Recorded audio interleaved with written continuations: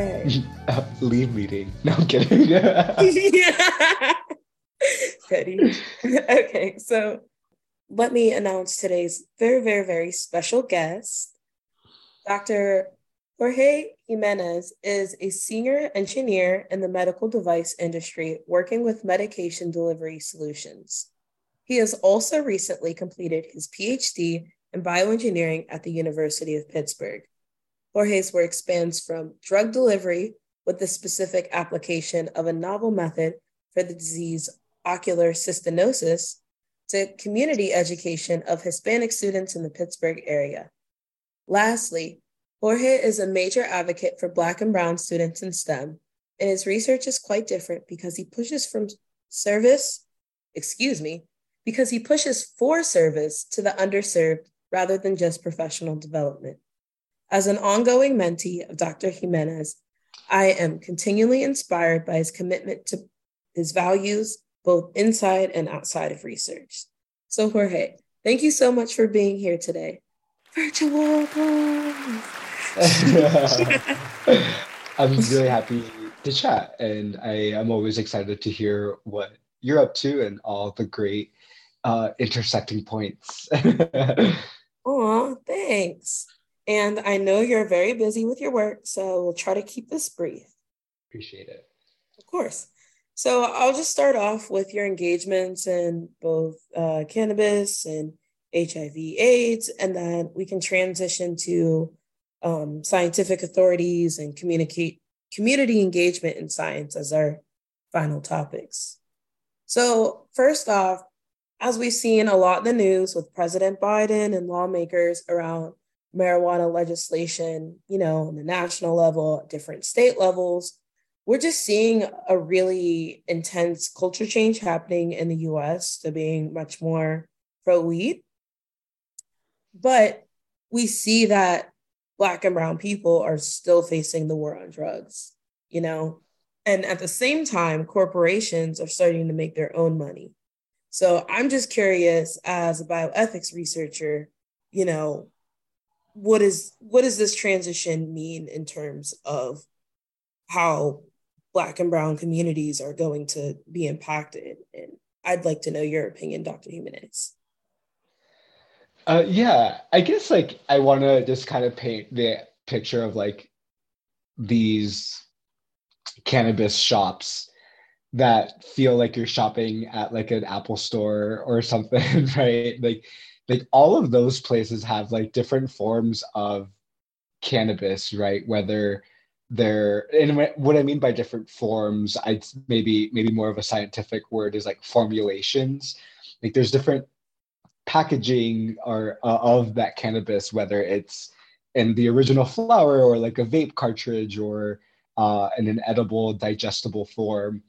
And whenever I think about my research in drug delivery, is just these formulations and how they help on different aspects of care, right? Whether you're smoking it, whether you're ingesting it, I have a feeling that they do different things for people. And so I guess with that being said, the passage of new legislation and its relation to potentially the war on drugs on Black and Brown people is I'm curious to see how they describe and utilize those different dosages within that policy narrative. Are these researchers going to carefully quantify the dosage amount and relate it to the formulation and then the efficacy of, I don't know, improving PTSD or whatever, right? And I'm kind of worried that that type of granularity, which at least I'm familiar with an FDA approved drug, right? Will be too prescribed, right? Too prescribed for brown and Black people who have continually just used marijuana in various forms at their personal use, right? And I'm wondering that if these Apple Store like dispensaries who are not owned by like brown people, and maybe they're more in this like corporate landscape, like I'm wondering if that corporate culture to have maybe manufacturability or like some type of like language to fulfill these policies are just going to lose sight of the way that Black and brown people have have experienced marijuana in their lifetime. I guess as a quick example is just like if someone has uh always eaten like a 5 milligram like gummy candy to like, I don't know, feel like their arthritis is going down. Again, I don't know. Right. And then like a researcher who gets funding to like based on like the Biden administration stuff is like, well, you only need like 2.5 milligrams of this to see efficacious therapeutic levels to treat your arthritis. Like now this person who like would potentially go to this Apple Store pharmacy would then have to deal with the legality of like having to increase their prescription on their previously used like oral dosage form of marijuana, if that makes sense. Yeah, I feel like one thing you're really getting at that I didn't think of, but is totally a concern is just what like the power really gets taken out of the consumer's hands once it's considered to be a pharmaceutical. Like just like the idea of prescribing something instantly puts the power in the doctor's hands and removes things from the patient's hands. So them being able to figure out and moderate their doses and things like that make Yeah.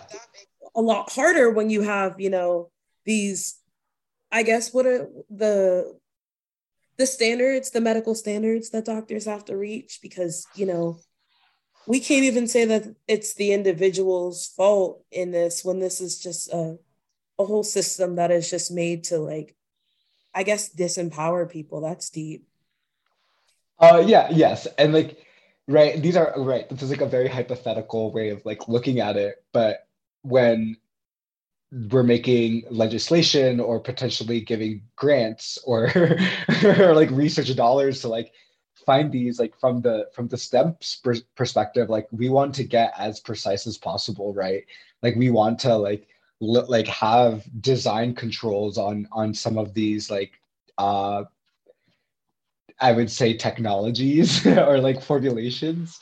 Mm-hmm. And so again, I think that as scientists or technologists, like that sounds so good, and like they make your research more sound and more rigorous, right? With by having these like constraints. But if Black and brown people aren't leading those conversations, then it just becomes even more of a harmful technology. Mm, yeah. It just seems like there's so much potential. A lot of people are really excited about the policy, the legalization, and weed being quote unquote more accessible.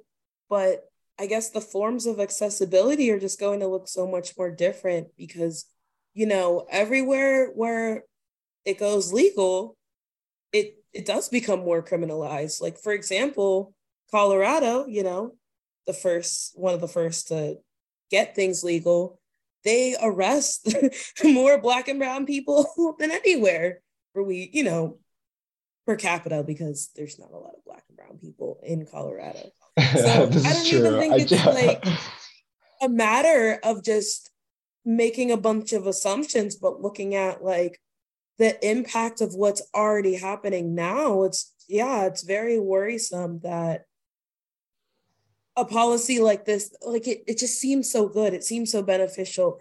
It seems like access will increase, but we have to think about, once again, is power moving out of Black and brown people's hands to be able to take care of themselves, because this is something that we've had in our communities. Your auntie does it, your cousin does it, you got the one uncle who does it, Like, we cannot pretend like this hasn't been around in our communities for generations. So yes, it would be great for us to have scientific knowledge, in I'll say the Western science community. We want them to know about it, but also all these years of using it, I think we do know a little something. So making sure that we stay empowered, just Yeah, until. yeah, exactly. I think that you kind of like rounded out that like topic more clearly than I could convey. But you're right. Like it's really just the that people have historically and traditionally have been using this, right? As we give policies and people kind of power with this. It's like where does that go? um Mhm. Ugh.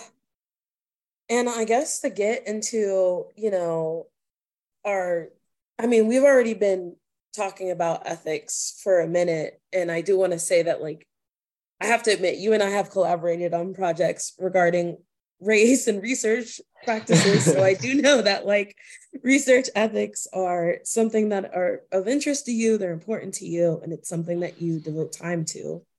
Um, so having your expertise on just any sort of ethical implications of the research world of, like, what could happen if we fund these projects, I think is incredibly important. So thank you for that. And then moving in to talking more about community, since community education is such a serious part of your drug delivery research, what do you think is what is the importance of having communities engaged in research? Yeah, I think I'll just kind of like preface is like I feel like my drug delivery research was a little bit like out like my traditional like PhD work was more in the laboratory, but I did like more of the drug delivery and like materials education as the community engagement. So what I was really doing was just like at least trying to teach people about like the fundamentals of these like materials that we use for drug delivery applications. And so as just like an educational resource, like I was really interested in being like a connector between this like academic silo that's kind of hard to get into or like collaborate with. But one of the most important things that like mentors in public health that I've met at the University of Pittsburgh told me is that in order to like do like successful and like well-meaning community engaged research or projects, is that like you have to be a part of that community. And I'm not saying that you Mm, need to like identify as, I mean, it would be ethically good to be able to identify with the community, but you should definitely spend a good amount of time in that community to sort of build trust and like build that connection. And what you'll soon realize is that the community has the answers for themselves 100% of the time. And as academic researchers or community engaged scholars, we can help provide the tools to sort of, help come up with solutions to their community issues or problems.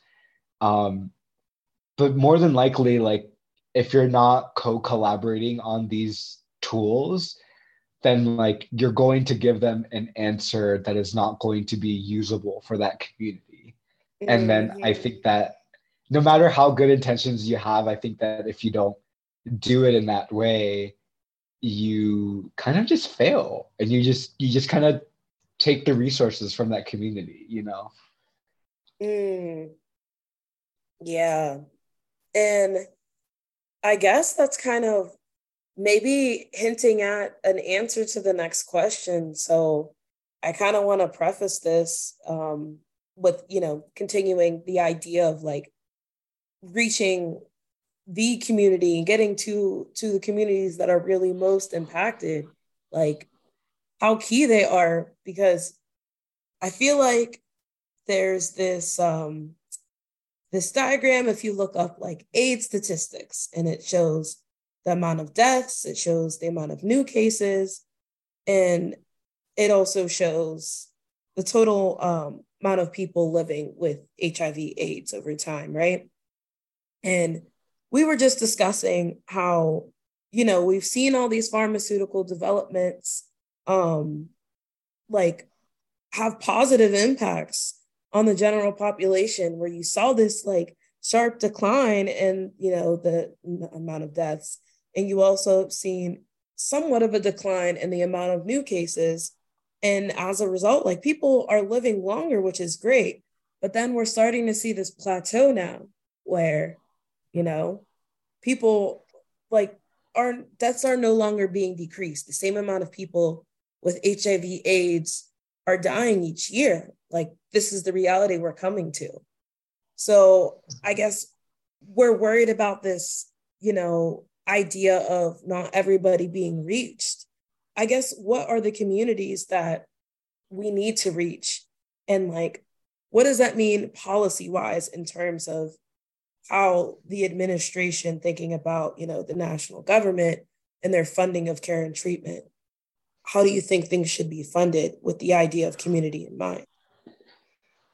Yeah, I mean I think of like the graph that you were sort of describing. I think it has a collection of like all demographics, and it's just like like number of people in the U.S.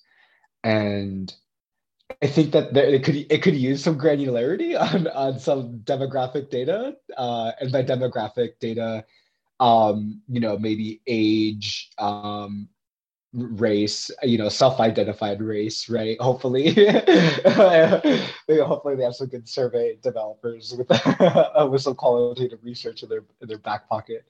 Mm-hmm. Um, because I think that generally like the advent of anti-HIV medications like have like impact on the HIV and AIDS community, and it's been helpful, right? Like I won't say I've done a lot of work with that community or have looked at any HIV/AIDS medication research, Mm-hmm. but at like a high level understanding, like I can imagine that there are disparities in who is getting HIV/AIDS medication and who is still contracting HIV and AIDS. Mm-hmm. And I've like one as an example, I kind of mentioned that like it's actually interesting, like the health clinics that I went to in Pittsburgh, one of them is called Allies for Health, which is in East Liberty. They they will get you PrEP for free, and PrEP being the pre-exposure prophylaxis. um, but it's also like I also know that maybe there's less, like maybe there is less Black and brown people going to the specific clinic. Like um, again, they probably don't report their data, but I imagine that's kind of what it's like in in most of like the health clinics in the US.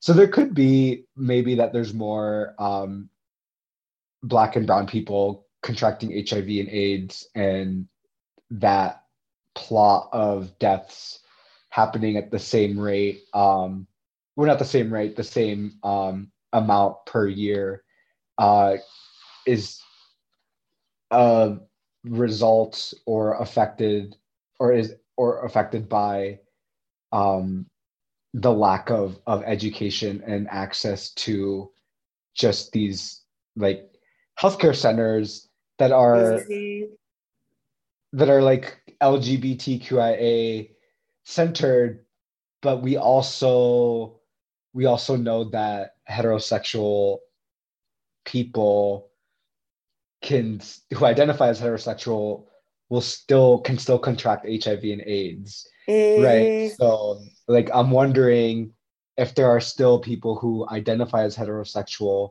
who are sleeping with people who identify as LGBTQIA, Mm-hmm. and are contracting HIV and AIDS. Again, I don't know that research, but Mm-hmm. like maybe a heterosexual person like wouldn't want to go to an LGBTQIA health center to get PrEP, right? So like what are public health departments doing about like PrEP? Or are they saying like that's like a gay disease or a queer disease, so like go to this health clinic for PrEP, right? Mm-hmm. Mm-hmm. Our primary care physicians, if again, right, these are assumptions of if people who identify as heterosexuals are like have access to healthcare, and Right. yeah, Yeah. because like I mean I won't say like right, I won't say that like I'll be honest, like I'm part of the queer community, and there are like down low people, right? Like Mm-hmm. there are DL people, and it has like those DL people have caused violence on the trans community, and like Mm-hmm. especially like trans people of color, Mm-hmm. and I'm not saying that like trans people of color are the source of HIV and AIDS. Like I'm not saying that at all, but Mm-hmm. but if they're not, if heterosexual identifying people are not aware that PrEP exists, or maybe they are but they don't want to put it on their health insurance. They don't want to get Mm-hmm. caught. I don't know. Mm-hmm. Maybe I'm going on a little bit of a tangent, but that's kind of how I feel about that. Is like I think that that graph needs a little bit more granularity, and Mm-hmm. there could be a little bit more understanding on like removing HIV and AIDS as like a gay or queer disease, because it's not. Yeah. Yeah. And we actually talked about that a lot, I guess, in class with like there being a major issue with having quote unquote target populations in public health, just because when you target someone, like at that point, they're an object.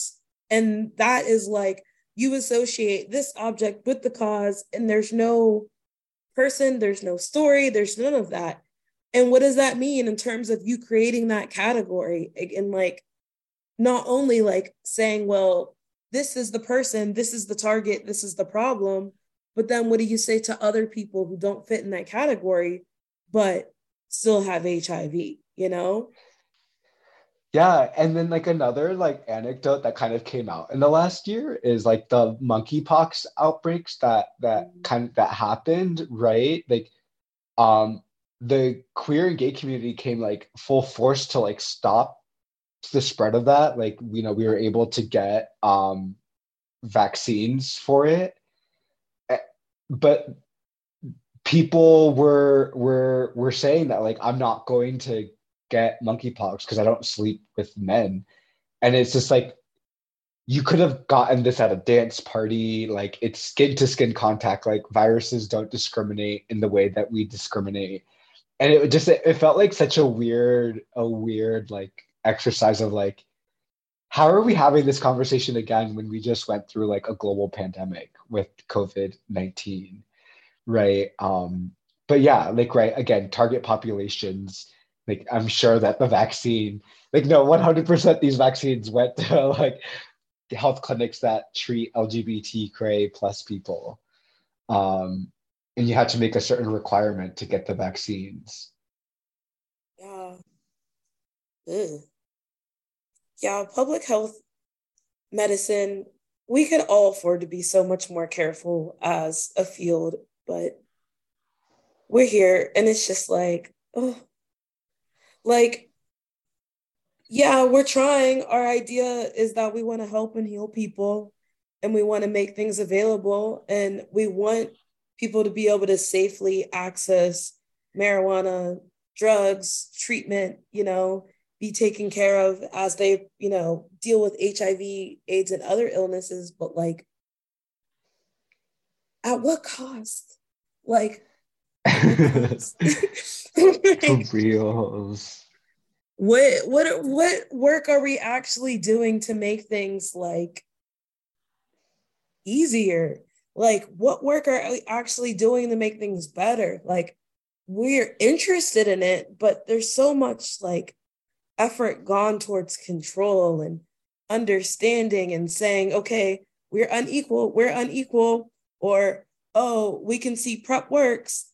And then it's like, how are we going to like actually do this in ways that help people and not just say that this is this is a disease for gay people and only gay people get this disease? We could do better. Yeah. Yeah, you know, for reals, we can do better. And it just sucks that a lot of the like work that kind of needs to be done is within like the like nonprofits with like, health clinics and like all this stuff. And it's like all of these are all systems, and it's just like who are designing these systems, and like these systems are going to perpetuate violence, racism, misogyny, homophobia. So yeah, like it's tough. It's really, really tough. And I don't know, like I like talking about it a lot. Like I like being able to have these conversations because like I'm not saying that this doesn't feel like useful or anything. It's just it feels like a space to just like confront all of that and be like, like this exists, right? Mm-hmm. And and we're here just like being able to like talk about it, right? And that feels Yeah. so good, right? That feels good to be able to contextualize like our lived experience and our like educational training to just be like, yeah, that's not good. Mm-hmm. Like that's just not good. Oh, yeah. And that's like that's straight facts right there. Because often in our, in being a scientist, researcher, educator, whatever you want to call it, lived experience just it's like, oh, flattened out, just crushed out. Like your identity as a researcher is only what is prescribed by like in the procedures that you do in your lab or how you choose to act in lab. But like life is so much more like informative than that. Like we have these ways of knowing. Like don't tell me that like the only research that we're going to have from HIV and AIDS is going on in labs when somebody been sitting on their back porch growing and smoking the same strain for 30 years. Maybe we should pull together more forms of, more forms of knowledge, because the community knows how to heal itself. Isn't that what you said earlier? Yeah, yeah. And it's tough. It's really, really tough. Yeah, like there's a lot of changes happening, and it's good to see it in our lifetimes. Yeah, I just hope that regardless of how things move forward, that there's space to have a dialogue about this. If that dialogue leads to opportunities for people like you to be able to like work and get paid to do this, right? Like I said, give you the money. Hey, give me the Right? money. Give you the money. Like I like pay the community people, right? Like and like I don't know, like I will say that I learned a lot about like community in Pittsburgh, even though there wasn't a lot of like Latinx individuals there.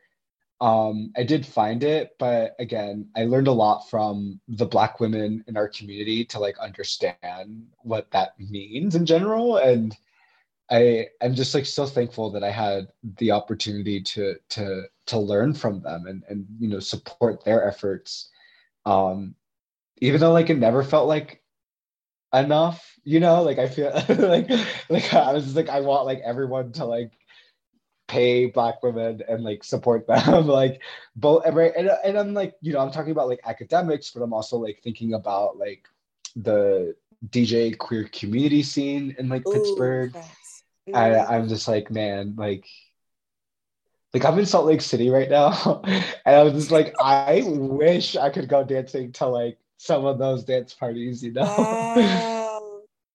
Yeah, and then oh my God, like even at some of these dance parties for like Pride, we would have a mobile health clinic like outside of the shows or the club, and you can get tested for HIV and AIDS, and you can use that as your ticket entry. Oh, cool. See, look at the community taking care of itself. Yeah, it's like test me. I was just like, hey, I gotta go dance. Like, yeah. Nice.